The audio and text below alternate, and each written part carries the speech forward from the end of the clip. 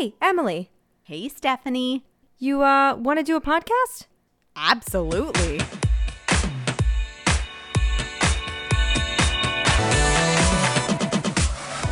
Welcome to Cycle Chats, a podcast to destigmatize what it means to be a woman. This is episode 8 with the queen of combat herself, Samantha Kaufman, a stage combat and intimacy director. Thank you so much for joining us today. Thanks for having me. This is so fun, Sam, because this is the first time on the podcast that we actually know our guest. So just a little background for people that are listening. Sam and I met when we went to grad school in Florida. She was part of my acting class. And I remember the first time I met her just thinking, wow, this girl has got confidence coming out of her butt. I mean, I had never met anybody more confident in my life. And it was always something that I admired about you because you spoke your mind, you told people what you thought, and it was amazing. You were just like physically strong too. You know, you were into stage combat. It was amazing. So I can't wait to ask you these questions and for people to learn and listen about you because I think you're an amazing person. Oh, thank you. You need to put that on recording and I'll play it when I get sad. It's already recorded. See, she's so comfortable. She forgot that she's recording a podcast. She's like, oh, perfect. So, Sam, can you tell everybody what you do and how you got into this field? So the little elevator speech that I give is I am a movement specialist specializing in fight direction, intimacy direction, but I focus on performance and movement. So any moment of heightened emotionality on stage that happens to involve movement, I come in, I choreograph those moments. I make sure everyone has consensual boundaries. I make sure everybody is empowered in the moment. I make sure everyone is physically safe, emotionally safe, mentally safe, all those things. You're saying all the right words: empowered, safe. Do you find that that's one of the harder things to get across to people when you're doing, especially fight scenes, how important safety and connection is? Yeah. What is that? Is it the Dunning-Kruger effect? Do you know what this is? I've, of course, now butchered the effect, but it's this effect that if you know nothing, it's this inverted U where, or maybe it's a full, no, anyway, look it up. But it's like that you start off and you know nothing, so you're not confident about it. But then you learn a little bit and it skyrockets. You get super confident about something. You know it all. Everything in the world you can command it and everything. And then you keep learning about it and it starts to fall back down. So that is an inverted U. But I find most people in the theater, if I can suss out where they are in their relationship to stage combat, in that science, where they are in that effect, then I have a more successful time doing my job. Because, for instance, if you have someone who's like, listen, I don't know stage combat, but I really trust you, so let's go, then we're going to have a great time. Because honestly, I think a lot of my actors and my people, they get really embarrassed or apologetic about it. But if you're a blank slate, I just have a full canvas I can paint. I can paint anything on that canvas, and I can walk you through all of the safeties and you get it and you listen and it's great. But as you slide down that scale and you start to get more confident, even though maybe you shouldn't be as confident as you should or as you are, then it starts to be kind of a push and go where they understand safety, absolutely, but I have to slow them down. I have to get them out of distance. I have to remind people that although they're fake, swords are still pointy, and anything, if it has enough force behind it, will stab someone. Anything will, Well, that was a really dramatic example, but But no, the reason I brought this up is because in high school, I did Jekyll and Hyde, and we did a scene where, spoilers for anyone who hasn't seen it, at the end, the woman Lucy gets her throat cut. Well, we used a dulled blade. First of all, in high school, we should not have been using a real blade at all. And secondly, we shouldn't have even been doing this show in high school. But I digress. So we used this dulled blade, and the guy was so in the moment, our Jekyll was so in the moment, that this scene comes up, he puts it to my throat, and now he normally takes the back of the blade and presses down. I can feel the difference. But he got so in the moment, he didn't realize what was happening. He pushed so hard. And I'm like, ooh, this is not what we had talked about. Just kind of little detail. I had blood capsules that I would bite on to make it look like blood was coming out of my mouth. and I guess a little bit had dripped down. So when I fell and I went, because I like put pressure, because I'm like, oh my God, I'm gonna bleed out. Like he cut me open, because I didn't know, it felt like it. I'd kind of looked down and I saw a little bit of what was the blood capsule, but I thought it was, he really had hurt me. So whatever, the lights turn off, I run into the bathroom, and when I looked in the mirror, he had pressed so hard that he left a red line across my throat. And so that's why I ask, you know, you can get caught up in these moments. I think as actors, we've all had those scenes. How do you rein in somebody who's maybe a little bit too? Yeah. Just to comment on that situation a little more too, is on the surface, you're absolutely right. The fact that he left a mark is unacceptable. But also, just to give you more insight to my job, your larynx is in your throat, right? Your larynx being essentially where your vocal box is and everything, the whole thing that makes us able to speak. And it is not hard to break. So like your windpipe, you have to really cut, you know, blood veins, you have to really cut. There's no way you could like break a neck. Yeah, you could slit it and actively break it, like cut the skin. And that would be kind of bad, but it's not like the movies. But the larynx, that's no joke. That's easy to break. That's hard to do any surgery on. Like it takes one little flick. It could have been bad. So I'm happy you still have a voice. So to your question, how do I deal with that? Sometimes it's just a matter of really laying all of that out for an actor and saying, hey, I am here for how excited you are. Like, really, let's channel that into the character. However, your partner, who is a human being, who is literally essentially just a blood sac, is about to get in some serious danger. So back up, like, calm down. So sometimes it's just that. But for the most part, like I would never, and I mean never, put an actor in a harmful place where I am like consistently seeing another actor get excited and have that kind of problem. Like I would have re-choreographed that maybe the third time, just knowing that he gets excited.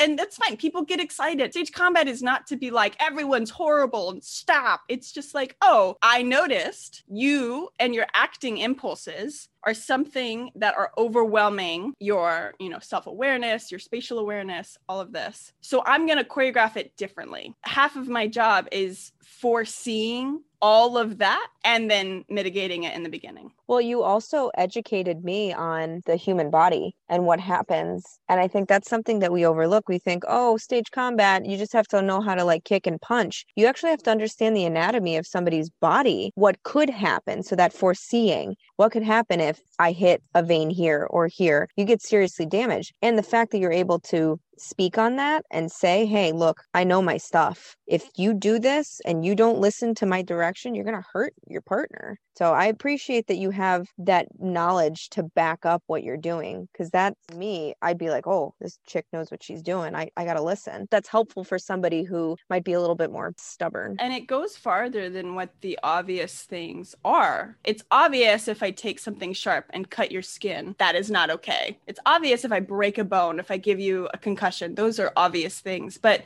the things we don't think about is, as actors, we're not going to go up and do it once. We're going to do it multiple times, sometimes multiple times a day throughout the whole week. So if, you know, my colleagues and I, we have to know all this stuff about the body, because if you're thinking about something like a sword and a shield, for a body type like mine, I'm 5'2" and like 130 pounds, and I'm not going to be able to sustain a huge, even if I was the beefiest person in the world, like my body is not available to hold up a full shield just chilling, you know? So I have to, when I'm dealing with this stuff, a really popular play right now is She Kills Monsters, where the main person is with a sword and shield. It's this woman who's described as quote unquote average, and she has to fight the whole time like she doesn't know what she's doing. So all of that, you have to link into, okay, let me explain to you how lats work. Let me explain to you about pulling back your scapula so that you can support through your shoulder girdle. Let me explain how when you bend your knees, then we can support your core all the way up, and you're supported rather than putting, if you're straightened,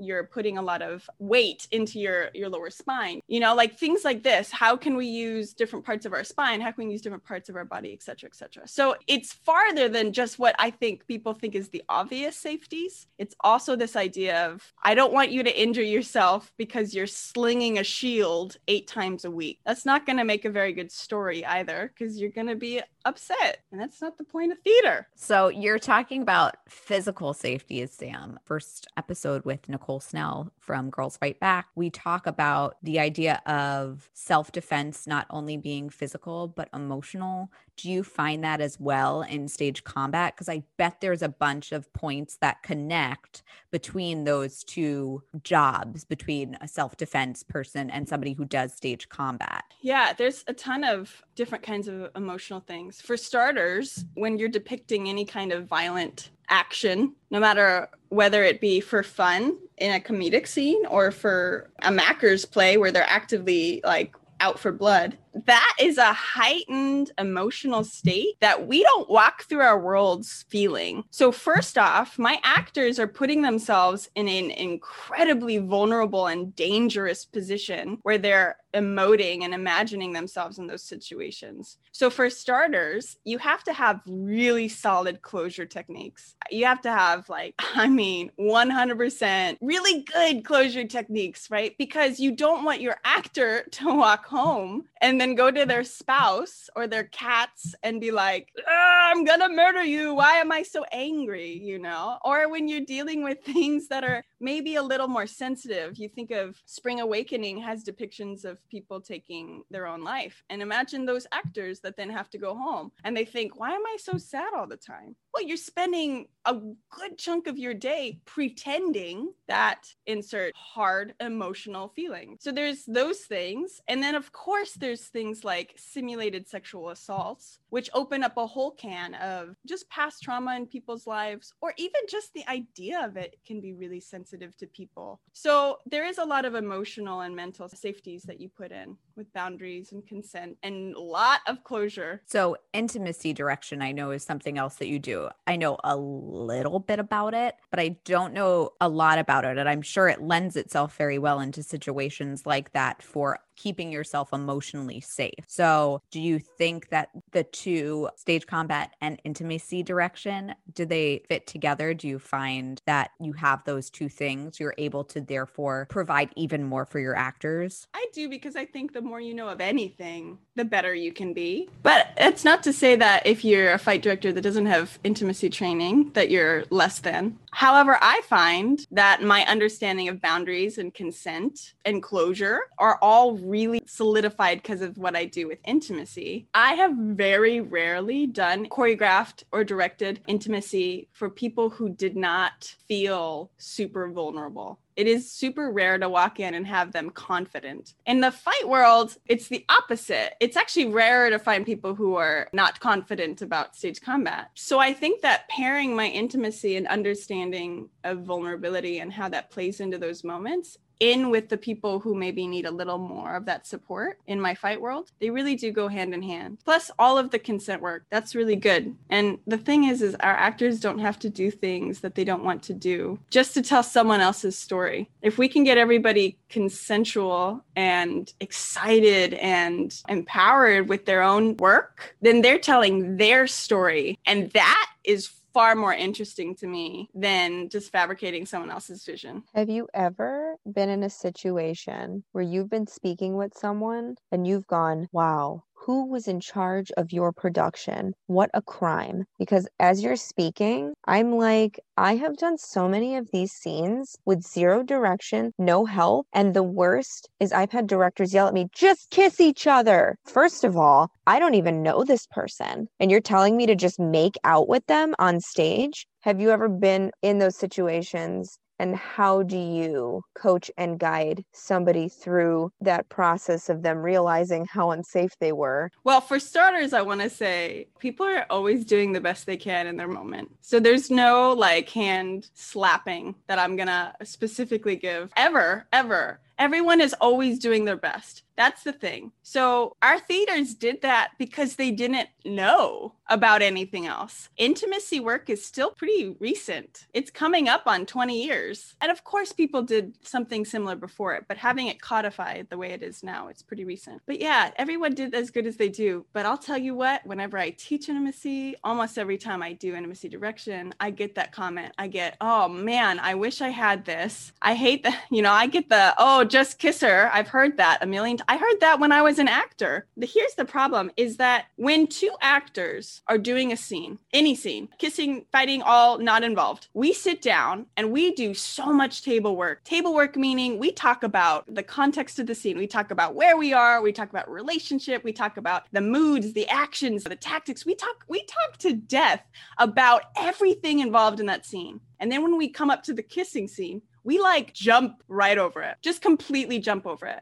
So when it comes to setting the scene, like to actually staging it, as an actor, I have all these tools for the rest of the scene, all these breakdowns. I know that so my character so-and-so is angry and I'm going to use these tactics. I'm going to do this. And it's easy for myself as an actor to imagine myself in that moment. But because we haven't done that work for the moments of kissing and intimacy, so any kind of simulated sex on stage as well, we as actors will revert to what we know, what experience we have had. So without having any understanding of the scene, what it needs, what that kiss is, I will kiss my partner the way I kiss because I have literally no reference for anything else. So my job as an intimacy director is I don't want to see character of Sunny and Sunny and Sunny, and then all of a sudden Sam is there kissing and then goes back to Sunny and Sunny and Sunny. I want to see Sunny throughout. I want to see how Sunny kisses. I don't want to see how Sam kisses. The only person who needs to see that is my partner, and they've already seen it. So I hear that a lot. I hear the reflection of, well, just kiss. And you know what?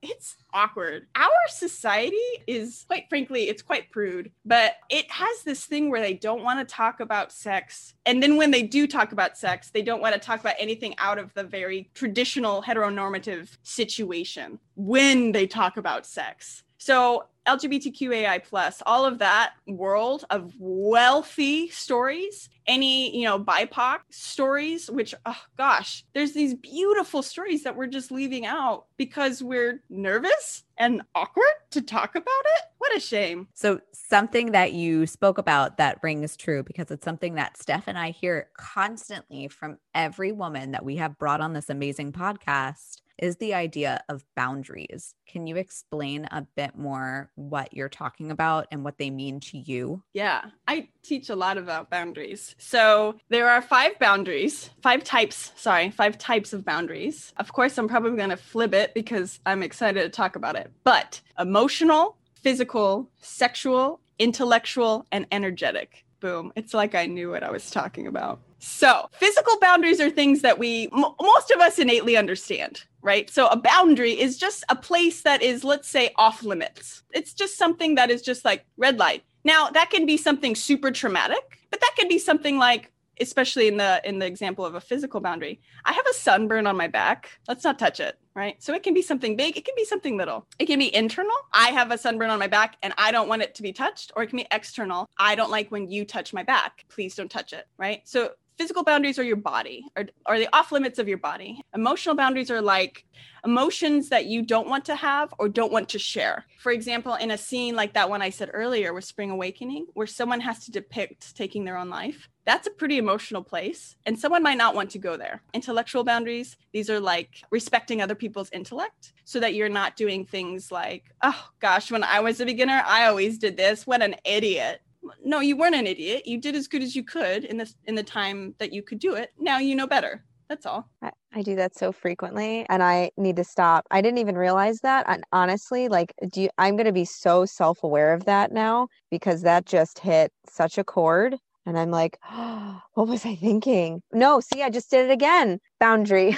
See, I noticed it this time though. Welcome to self-awareness, but don't beat yourself up. When you know better, you do better. But when you don't know, you don't know. So physical boundary, emotional boundary, intellectual boundary, sexual boundary sometimes seems a little more obvious, but it's actually the boundary of how you want to express your sexuality. This is examples of, things you want to depict on stage and stuff, but also for people in the LGBTQAI, world. Perhaps you don't want everyone to know what your sexuality is. Or even if you're heterosexual, perhaps you don't want like PDA. That's a really, really good one that we all know. PDA, if people don't like PDA, public displays of affection, that's a really good example of someone who has that sexual boundary. And then lastly, we have energetic boundary, which is this idea. I actually love energetic boundaries, and I think it's so nebulous, but it's this idea that energy is like shared between every living being. And if you've ever had someone who's like had a bad day and they've like run into the room and you can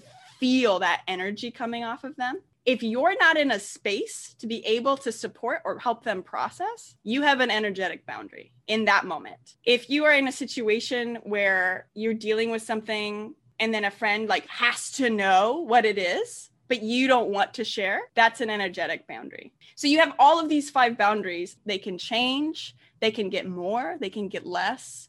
They can be for one person and not for another person. But the more we're able to set our boundaries, the more autonomy and empowerment we can have of our own persons. And the more we can walk through life, not second guessing things, and walk through life not having to deflect and not having to process, honestly, what other people give us. What's the best way to connect with those boundaries? In acting world, I have people say them out loud. I mean, it's a bit more applicable in a direct sense. I'm like, hey, what are your boundaries? Oh, you don't want to be touching your shoulder? Great, we're not going to touch your shoulder. Oh, you don't like this energy coming in? Great, let's change that, kind of a thing. But for anyone, actor or not, walking through your lives, I would say really reflect about it. And if you're finding that you have boundaries that keep getting crossed, then I would sit down and really define them. I would just write them all out. And I would write out anything you think of with everyone, anything you think of with specific people, anything you think of that has changed. You know, oh man, I didn't like hugging that person, but now they're pretty cool. So now I'm okay with it. Because there's nothing wrong with processing all that information. And you'll notice, why do I always get upset at the end of meeting with that person? Like we have such good lunch talks, but I always feel weird at the end. Well, maybe it's because you needed the energetic closure of a hug and you're missing that. And then you can ask that person, hey, can I hug you? Boom. And now your need has been satisfied. Boundaries aren't always necessarily bad. Have you always been this way? Or is this something that you built up to? Because, you know, you meet people who are like super confident and you're like, wow, have you been like this since you were a kid? And sometimes they're like, yeah, it's just who I am. Do you feel that this is something you've always been? Or what was that defining moment where you started to realize I'm going to become this magical unicorn? I'm a magical unicorn.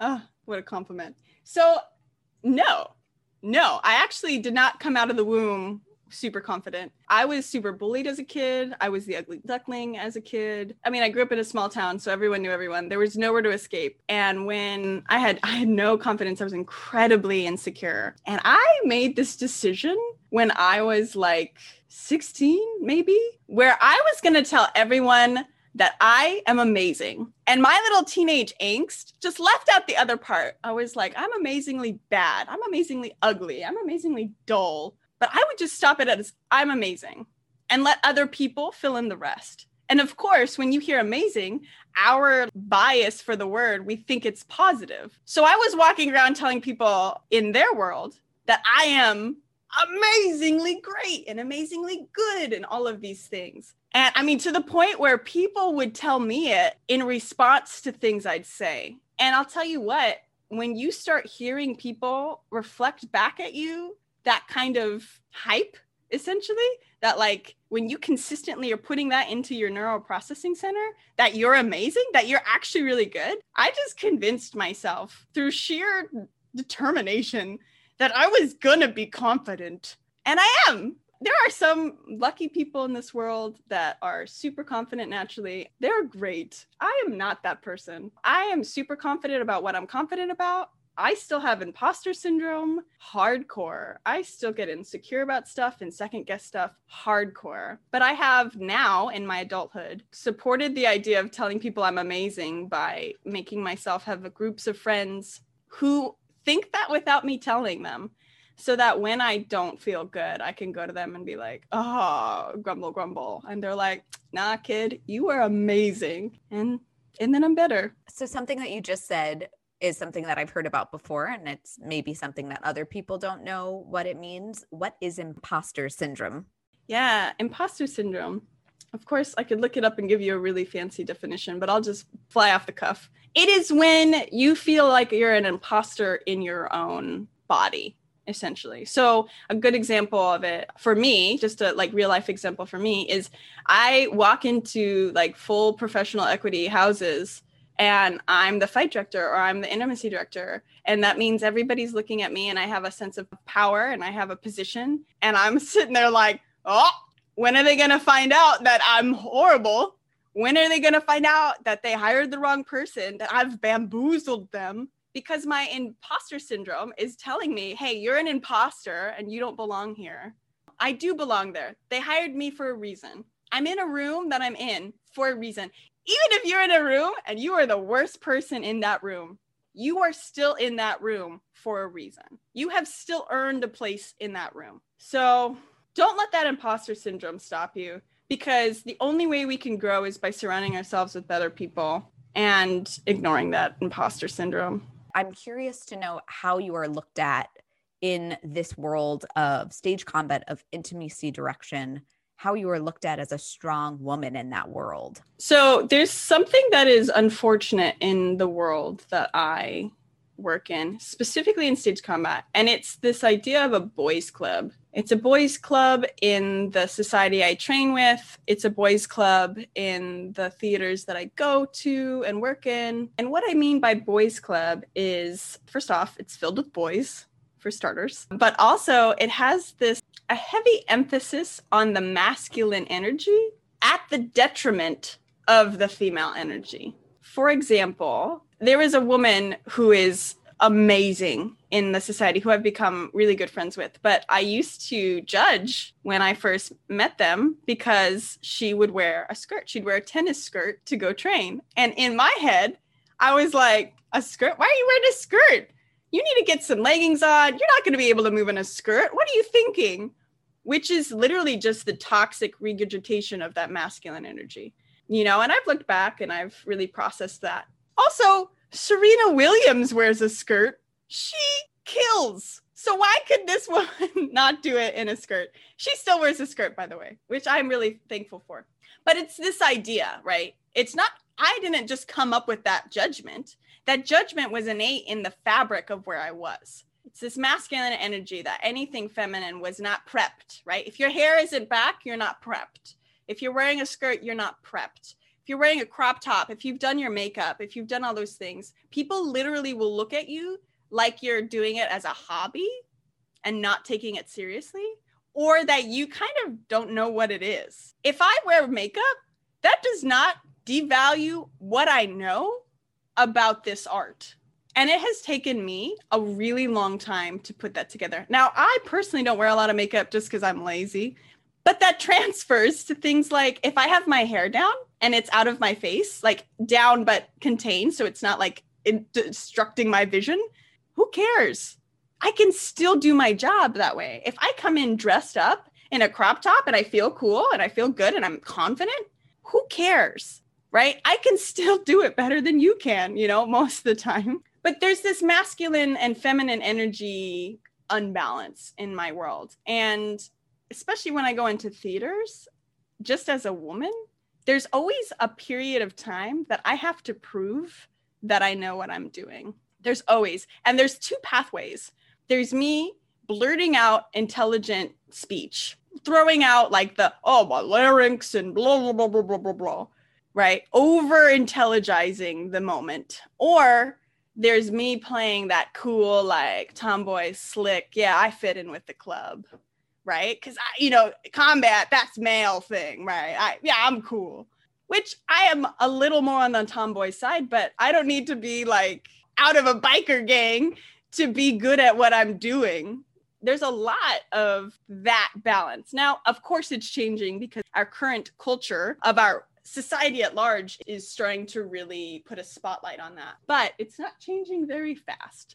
It isn't happening fast enough. And we've made such phenomenal progress as women. Now we've addressed the elephant in the room, the inequality between men and women. How do we make that equal? Now what I really think we need to fight, and as a feminist, is this inequality between other women, because there is still so much toxic energy, jealousy, hatred, comparison within our own group. It should not be that way.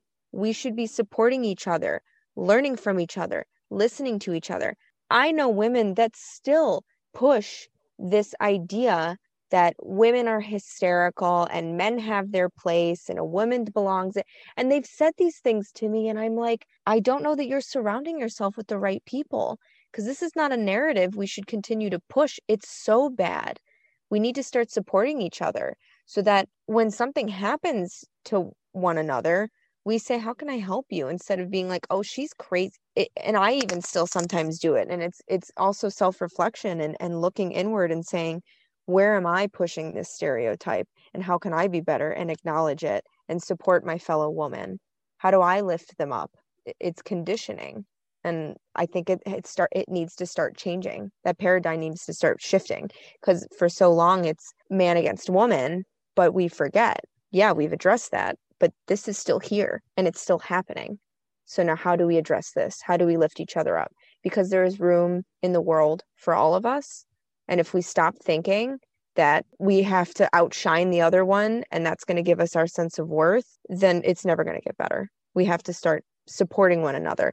A quote I live by is, a rising tide lifts all boats. So if we all bring each other up, then we're all going up. That is beautiful. And it leads me to my next question of, what does women empowerment mean to you? You know, Steph put it perfectly, is just this idea of us lifting each other. Women being empowered is us having our own autonomy to do whatever we want to do, good or bad. Being empowered, like women empowerment, is being able to be our true and full and vulnerable selves in any moment, unabashedly us. Because we do have to be quiet and say the right thing and fit into the boys club and not do this and not do that and make sure that, you know, my clothes aren't too revealing, but they have to be revealing enough, but my hair needs to be perfect, but my makeup needs to be, you know, we think about all of the stuff that we have to do, but eventually, hopefully one day when you're empowered, when I see a beautiful woman empowered, I see someone who is living their true selves unabashedly and with all of the volume that they can muster. I don't see it enough. And I think that when we give glimpses of that moment to each other, it lifts all of our boats. A rising tide lifts all boats. So the other question that we always like to ask our guests, because I think it's really cool to reflect back on your younger self, is what advice would you give to your 15-year-old self? Yes, I have prepped this answer. I would say stop trying to impress other people. Just stop. I did that so much when I was younger. I just wanted to be the in crowd. I did anything I could to impress other people. And you know what? Those people that I tried to impress, they don't matter. They have no stake in my life. Whether they liked me or didn't, they have no stake in my life. And the ones who did matter already were impressed by me. So I didn't have to work so hard. And then the other thing I would say is, you know, follow your gut reaction, follow every single gut reaction and curiosity that you have, because it will lead you to more happiness than anything else you could ever do. What fun projects do you have coming up, and where can people find you to learn more? You can follow me on Instagram at SAMIJO_WY. I have more circusy things on my Instagram, so that's always exciting. And then you can follow me on my website. You can also sign up for my newsletter that I have. My website is SamanthaJKaufman.com, SAMANTHAJKAUFMAN.com. And then projects I have coming up, I'm teaching a bunch, it's not announced yet, but I'm teaching a bunch of level 1 introductory to intimacy courses that are coming up at idcprofessionals.com. So you can catch that, or you can just sign up for my newsletter and you'll get it all. I'm in awe. I can't say thank yous enough. Thank you for educating us. Thank you for empowering women. Thank you for making the theater world a little bit safer for women and men. And thank you for being my friend, because I am so lucky to have you in my life. You are truly amazing. And thank you for being you, because I have to echo what Emily just said, because you really are amazing. And this was an honor. So all of the thanks to your amazing way. Well, thank you for having me. The feeling is so mutual. Yay! I'm loved. All right, everyone. Thank you so much for stopping by, and we hope you sync up with us next time.